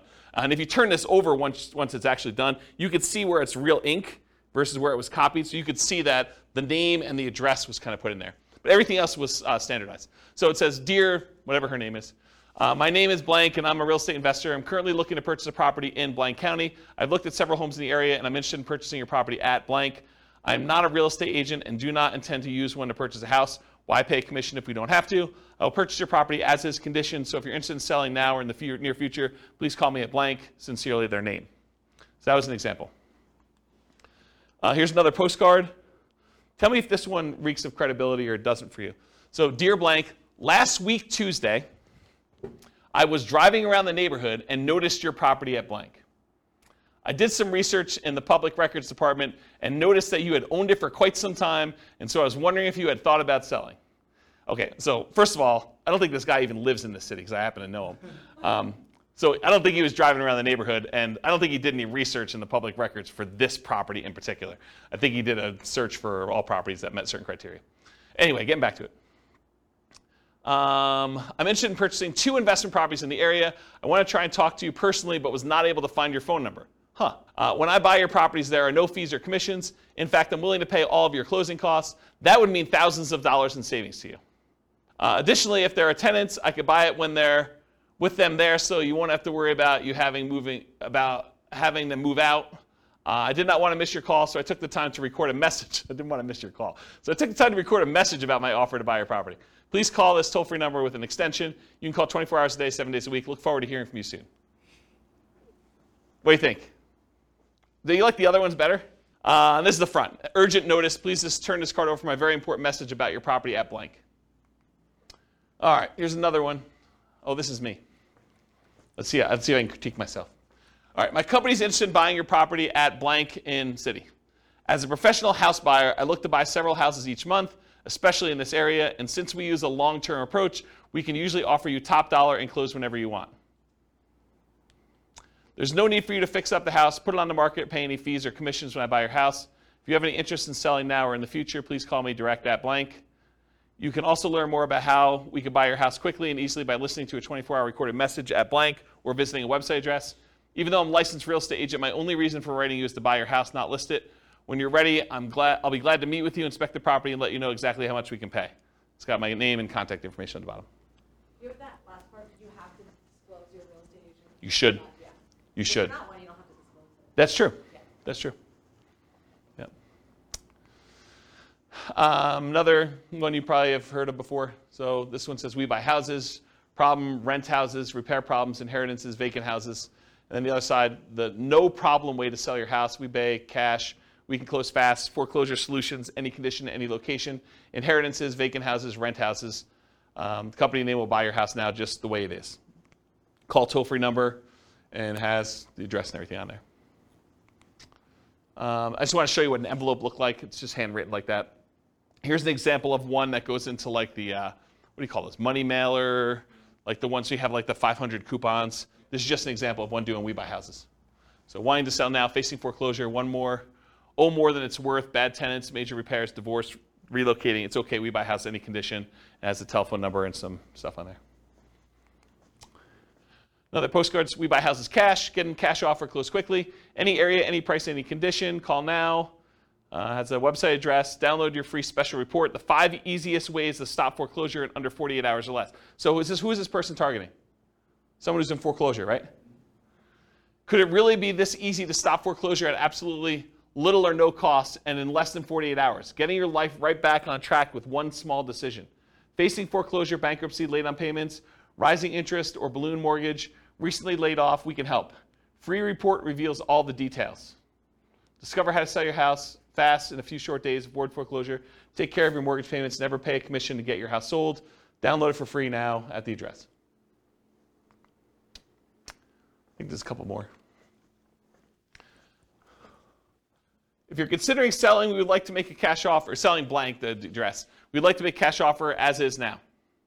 Upon contacting us, we provide you with the best possible offer promptly. Your offer will include verification from a financial institution certifying our ability to purchase your property with cash.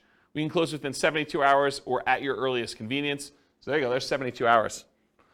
Over the past 10 years, we have bought houses from thousands of people in an honest and professional manner. If you'd like to sell this one, that you sell this or any other property you own, please contact us at telephone number or visit us at a website address. There are contact information there. And apparently they're operating in a whole bunch of cities because they listed them all at the bottom. Here's another one. This is more like a form. Fill this out. Dear homeowner, which is very generic. We are investors who buy and sell houses in city area. Through public record, we are aware of a property you own here in blank county. If you are interested in selling your home here, please contact their names, a telephone number, or if you prefer, you can fill out the bottom portion of this letter and mail it to us at the address above. We guarantee you an offer and we will be in contact with you as soon as we receive the information listed at the bottom. We are looking forward to doing business with you and hope to hear from you soon. And it's basically, yeah, I want to sell my property. I'm asking blank. It's occupied or it's vacant.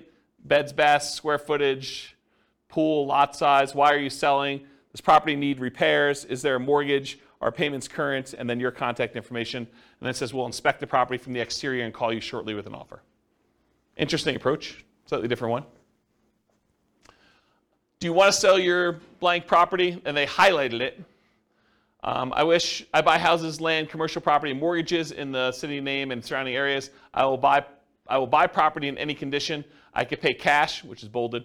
If you prefer to have an investment with a high rate of return and tax advantages, we will make payments. Wow, that's interesting.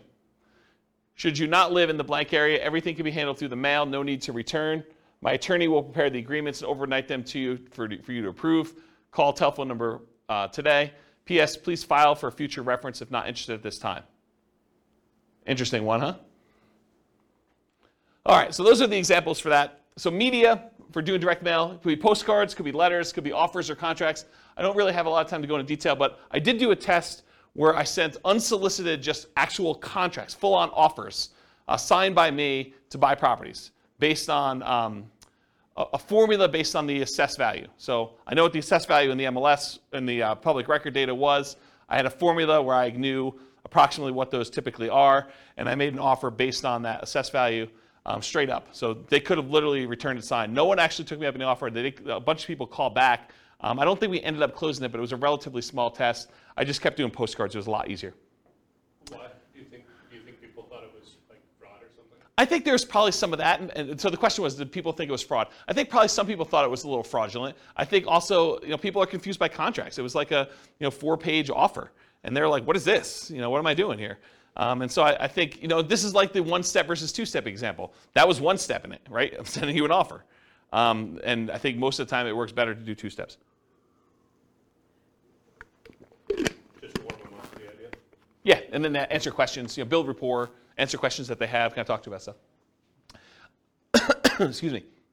Postcards, letters, offers, contracts, free recorded information lines, websites, lead forms, and special reports. So those are the types of media we could use in order to get in touch with stuff. What name do you use on your marketing? You could use your personal name. For example, I could use James Orr. You could use the name of your acquisition manager. So for a while, I had a person who was doing acquisitions for us, and we put their name on there. A pseudonym, like Jimmy Orr or Jim Orr. If anyone calls me Jimmy or Jim, I know you don't know me, right? Because that's not my name. My name is James. So you could put this on there, though, so when someone calls on the phone, they're like, hey, is Jimmy there? I know it's from certain marketing. So you could do something like that. So whatever you want to do. Business name, you can put your business name on there. You could borrow credibility. I forget what I was talking about there. I don't know. And if you're a real estate agent, you should disclose that on your marketing.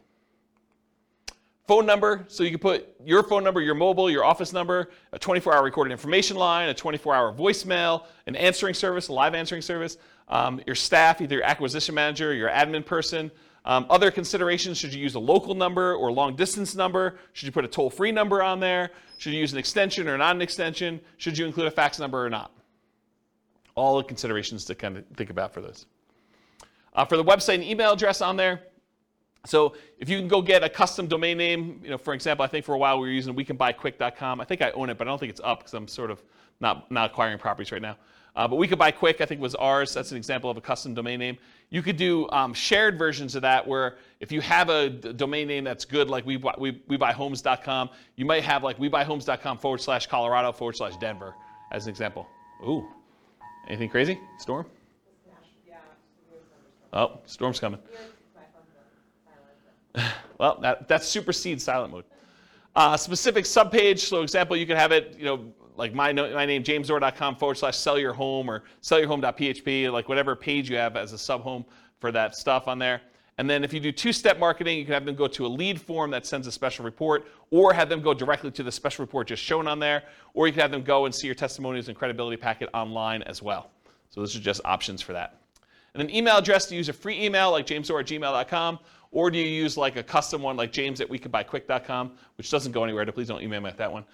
You can set up an autoresponder so that if people acquire stuff, they can do that. Or there's certain services where you can email an email address, and that subscribes you to an email list, or it can go directly to you, as some examples. What return address to use? Should it be business or personal? Just make sure it matches your thing. If you're saying my wife and I buy houses, you don't want to have like your business address and have it be a business name on there and stuff like that. I would not recommend doing your home address. You might get people actually coming and driving by, especially if they're upset for whatever reason. You can use P.O. Box, local business address, out-of-state address, like a mailing service return address. Sometimes that happens too, like if we're hiring a mailing company, which we've done in the past to do that. Mailing frequency. Sorry, I'm a little over, guys. Hopefully you don't mind. Moving parade. You need to be in front of them when they think about selling. So repeated hits. 80% of sales requires 5 follow-up phone calls after the meeting. That's according to the Marketing Donut. And at any given time, only 3% of your market is actively buying, or in this case, selling. 56% are not ready. 40% are poised to begin. And that's from Vorsight. And then 63% of people requesting information on your company today will not purchase for at least 3 months.